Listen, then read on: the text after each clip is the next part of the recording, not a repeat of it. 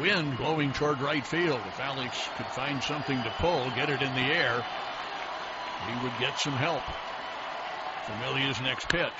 Belted to deep center. Back goes Lagares. And gone, Alex Gordon. In comes the pitch. Broken bat, one hopper to third. And over to first in time. Runner going to try to score. Wild throw. Hosmer gambling that he could dash home on the throw to first base. And the Royals have tied the game. For the very best in baseball, this is the place you want to be. We're where you want to be. Baseball with the Royals. Let's get it going on the Locked On Royals podcast, a part of the Locked On Podcast Network, your teams every day. I'm your host, Rylan Stiles. You can follow me on Twitter at Rylan_Stiles. That's at RYLAN_STILES. Again, this is usually the only daily Royals podcast, but during this quarantine and during this time of uncertainty, we'll be going to 3 shows a week. On today's show, we're going to talk about the latest plan for Major League Baseball, when we could start seeing, an official plan for Major League Baseball, and what seems to be the most realistic plan. So, I want to talk about the newest one that came out yesterday, and I talked about last week how there's growing optimism around the sport that we will see baseball being played this year. Yesterday, it comes out that now baseball is thinking about playing in late June, and they're going to do 3 divisions, and it's basically going to just eliminate AL and NL. They're basically going to put, everyone who's in a central division into one big central division. So, the Royals will be joining, the Cubs, the White Sox, the Brewers, the Cardinals, the Reds, the Indians, the Twins, the Braves, and the Tigers. It's not exactly the 2 centrals, but it's pretty close to it. So, to reiterate here, there's going to be 3 divisions, East, West, and Central. Again, the Central Division is the Cubs, the White Sox, the Brewers, the Cardinals, the Royals, the Reds, the Indians, the Twins, the Braves, and the Tigers. The West Division is the Dodgers, Angels, Giants, A's, Padres, Diamondbacks, Rockies, Rangers, Astros, Mariners.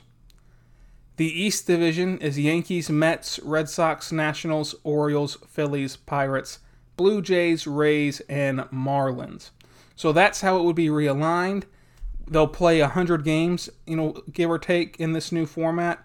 There'd be a pathway to 100 games in this restructure. They could also expand the playoff format as well. I think that, given the fact that you're going to have this huge, division change, you will need to expand the playoffs. Obviously, you're not going to have the set divisions anymore. But also just the fact that you look at, take the East, for example. And I use this argument for every single thing that doesn't involve us playing normal baseball. The Yankees go from competing with the Rays in that division. The Red Sox aren't going to be good.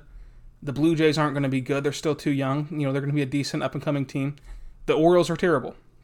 So they go from competing with just the Rays to now competing with the Mets, who people think can win the division, the Nationals, who people think can win that division, the Phillies, who people think can win that division.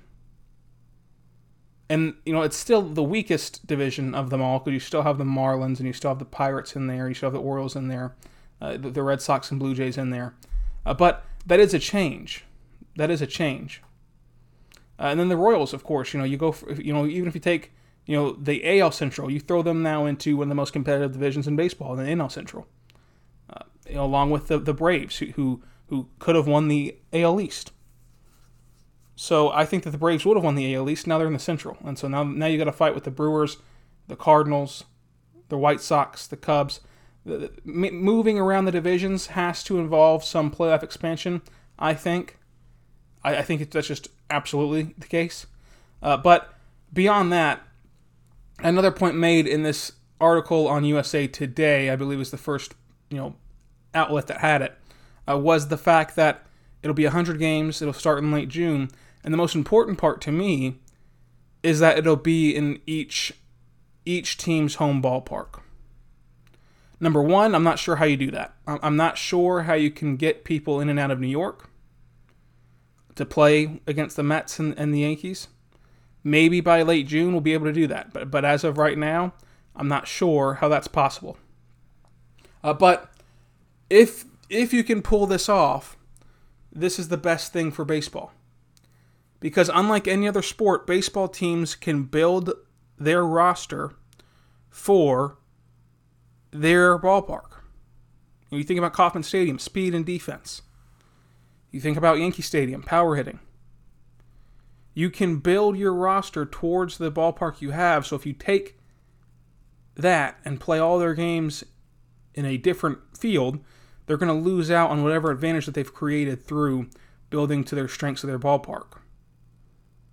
So I like that fact that we're going to get back to playing in regular stadiums, in everyone's stadium with no fans, of course.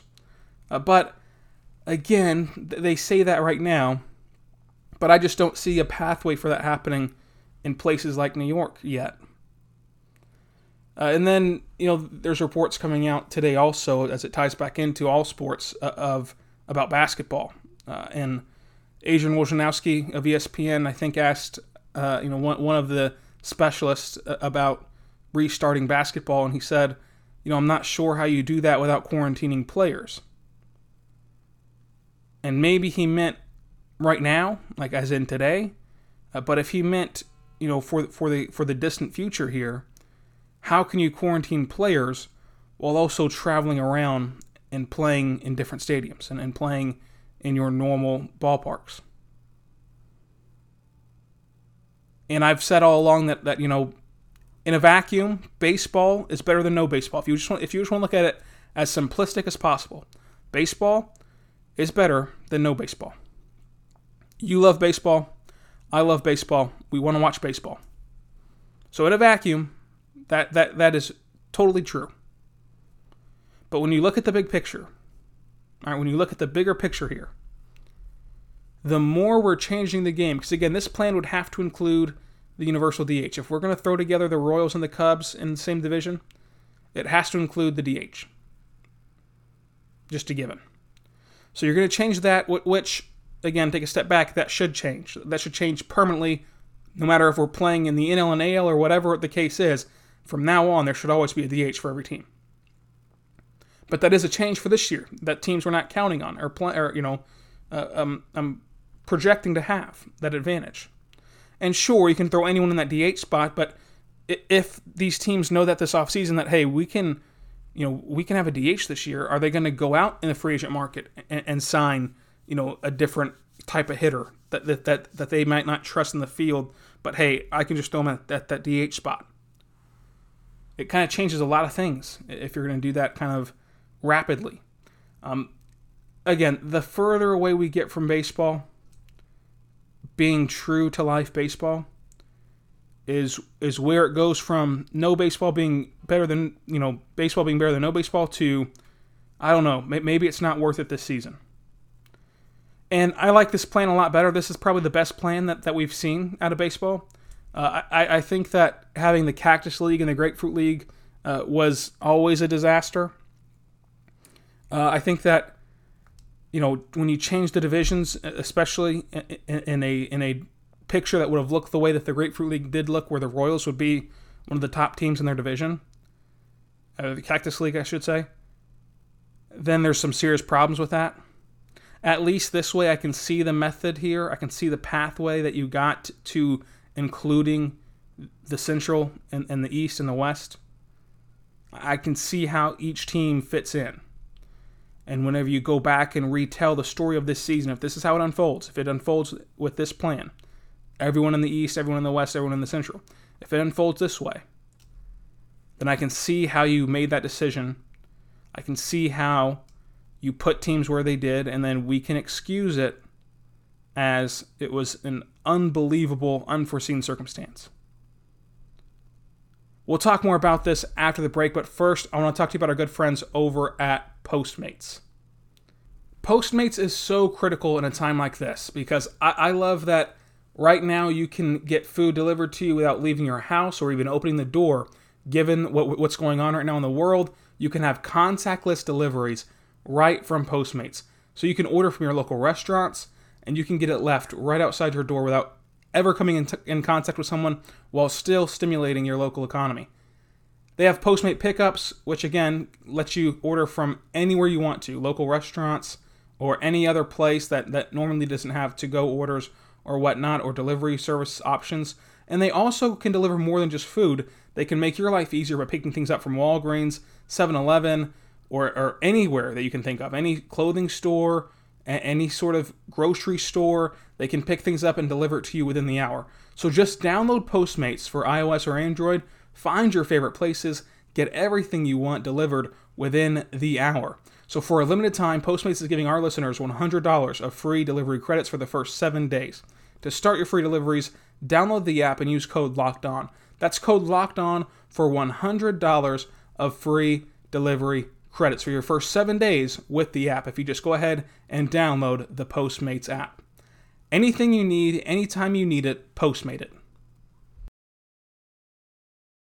So I kind of wanted to wrap up the discussion with what we do know and what would be the best plan. And again, just reiterate when it would go too far to restart baseball. So all we do know right now is that Rob Manfred is going to release a plan in late May. That's what's happening right now. Now that could all change in a matter of moments here. But as of right now, the plan is for MLB to release what they're going to do this season in late May. That could mean the last day of May. It could mean the last week of May. It could mean anything, really, late May. But right now, we should know what's happening by late May. And that's kind of the time period I think that we'll know about a lot of things. I mean, I think that we'll pretty much have a grasp on this coronavirus in late May. And that doesn't mean that we're going to be over it or we're going to be past it. We're just going to know more information about it and know more about when we can return to whatever becomes the new normal in our life. So baseball's no different. The best plan, and we've seen hundreds of them. Again, Grapefruit League, everyone in the same division, but playing all teams in Arizona. And then of course this one, where you're playing in late June, spreading out through 3 divisions, playing in home ballparks. Of all the plans, I think that this latest plan is the best one. I do like the Arizona factor of keeping everyone in the same division that they're in. You know, that first Arizona plan where you have everyone there. But there's too many hurdles to climb. I mean, you got to think about it. Half the day, you can't play in Arizona. You only have one stadium to play in half the day. You can only play in Chase Field because it gets so hot in Arizona. There's no way that you can have these professional ball players going out there in like 120-degree weather and playing baseball. That's why Chase Field has a dome. So does every stadium in Texas and Tampa Bay and Miami. So they're not going to go out there in 100-degree weather and play on a minor league field or on a spring training site. They're not going to do that. So that plan had too many hurdles to clear. I absolutely hate the Grapefruit and Cactus League. I think that there's no way that they should do that at all. Because again, in that format, the Royals are one of the best teams in their division. And that takes away the integrity of what this season should be. It takes away the integrity of whoever wins that championship in that situation. Again, in this scenario, where you break everyone up from the East Coast, West Coast, and Central, this is the most explainable. It's the easiest to quantify. It makes the most sense. It makes the most sense. If we're playing 100 games and the Royals somehow are at that point to get to the postseason after battling the Cubs, the White Sox, the Brewers, the Cardinals, the Reds, the Indians, the Twins, the Braves, and the Tigers, then they've earned it. And for the Royals' sake, just putting them in a vacuum here, they're in the same boat with this division that they were before anything changed. They're the second to last team in this division. They're only ahead of the Tigers. Whereas in the Grapefruit and Cactus League, they were the second team at worst to me in that division. So the way that these divisions are structured here in this newest plan, to me, it creates the most amount of realism to me. Without being totally normal, this is the most normalcy you're going to get. And I think that it does include an expanded playoffs. I'm not sure how you set the bracket up for this, though. Because, again, we didn't play AL and NL. We're playing 3 divisions. So what does the postseason format even look like? I'm not sure. I'm not sure how you get playoff teams out of this. I mean, I'm sure that the number, I know that, they'll pick a number, and that's what you do, that whatever number you fall on. But I'm interested in seeing which side each team lands on and all that. I'm sure they're just going to go down 1 through insert whatever number they're going to accept into the playoffs here. I do think that they're going to have to expand it maybe by a team or 2, especially given the fact that you're still going to be lucky to get 100 games, and you're still going to be changing a ton of the schedule around, a ton of the teams you're facing every day around, because you can't win a division unless you play the division. So now all of a sudden, the Royals do have to play the Cubs, and they do have to play the Brewers, and they do have to play the Cardinals multiple times instead of just the one series. They do have to play the Reds. So you've got to change the schedule, somehow. So given all of those factors, I think that you do need to expand the playoffs, but this, to me, is the best plan. And I like the fact that it plays in the home ballparks, because, again, teams, and unlike any other sport, teams can build their roster for their park. So I like that they get to keep that factor as well. I do still have concerns about this plan, just given the fact that I'm not sure how you play in New York by late June even. I'm not sure how you can get there in late June, and how you can transport all these players and everyone it takes to put on a baseball game, producers and broadcasters and some media members who choose to go and get quarantined there as well. I'm not sure how you do that, getting them into hotbeds like New York. But it's not impossible. So my favorite plan has to be this latest one from Bob Nightingale, I believe, at USA Today. And that will do it for this episode of the Locked On Royals podcast. Again, you can follow me on Twitter at Rylan_Stiles. It's at RYLAN_STILAS. We'll be back tomorrow. We'll be discussing Dayton Moore's kind of remote press conference about Brady Singer and things he said about him, and also just whatever news pops up along the way. Be good and be good to one another, and we'll see you tomorrow on the Locked On Royals podcast.